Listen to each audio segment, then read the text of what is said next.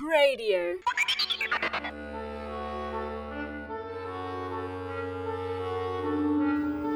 Foolish Wisdom with Bernard Tatunji. How many Catholic churches are there? If someone were to ask you how many Catholic churches there are in the world, what would be your response? Not small c churches referring to church buildings, but rather church with a capital C, indicating the grouping of believers who call themselves Catholic. You may very well respond to the question that there is one Catholic church, and to a large extent you would be correct. One can look to the scriptures to see that the Lord deliberately founded a living church built on his apostles, in order that his teachings and sacraments would continue down through time. Indeed, the word church comes out of the Greek verb to gather together, so the church is at its heart a gathering of people. While there is one Catholic church, though, that church is made present in 23 churches. Yes, that is correct. There are 23 Catholic churches, and only one of those churches is the Western or Latin Church.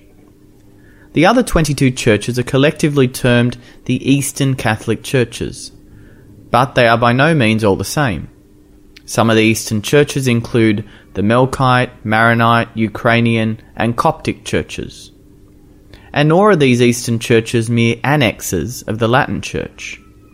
Each of the 22 Eastern churches are autonomous and self-governing, with their own patriarch, major archbishop, or bishop. While these churches were born in places such as the Middle East, India, and Eastern Europe, they are not primarily cultural groups, in the same way as one might be a French Catholic or an Indonesian Catholic, both of whom are still members of the Latin Church. Each of the 22 Eastern churches preserve unique liturgical, devotional, and theological traditions that demonstrate the authentic universality of the Catholic Church. For the most part, the Eastern Catholic churches choose their bishops, yet they remain Catholic because they are in full communion with the successor of Peter.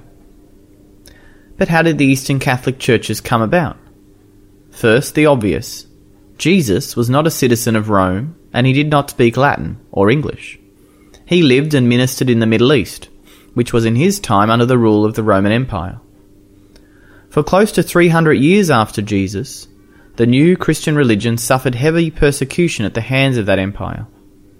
It was the baptism of the Emperor Constantine in 313 AD, and the eventual declaration of Christianity as the official religion of the empire, which saw the Christian faith injected into the Western world in a way that shaped deeply the Europe we know today. However, while the structure of the Roman Empire shaped the way that Western Christianity would pray and think, Eastern Christianity continued to grow and take shape in its own place, understanding itself differently, yet preaching the same Christ. Unfortunately, these differences in tradition and mindset were not always understood by the other, and in 1054, the Christian Church was split by the tragic misunderstanding of the Great Schism, where the West excommunicated the East and the East excommunicated the West, giving rise to the division known today of Catholic and Orthodox. While the Orthodox churches have a valid priesthood and sacramental system, the fundamental difference is that the Orthodox do not recognize the Bishop of Rome as having the kind of teaching and governing authority which the Catholic Church claims. For almost 400 years after the schism, the divisions continue without any real healing or attempt at understanding. But slowly, some groups within the various Orthodox churches felt it important to restore communion with the Catholic Church. The reunification of individual Eastern churches began in the 16th century, with the latest reunification as recently as 1930.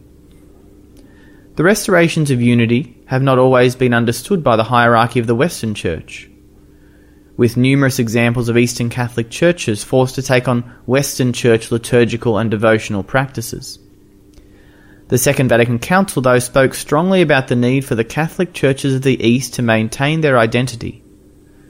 Some decades later, Pope John Paul II famously wrote about the Catholic Church needing to breathe again with both lungs, East and West. The Eastern Catholic churches continue to struggle.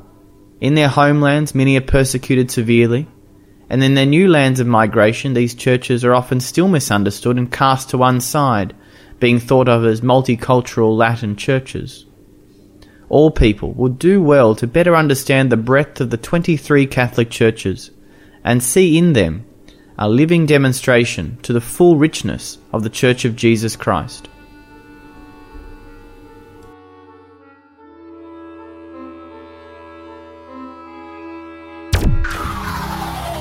Radio.org.au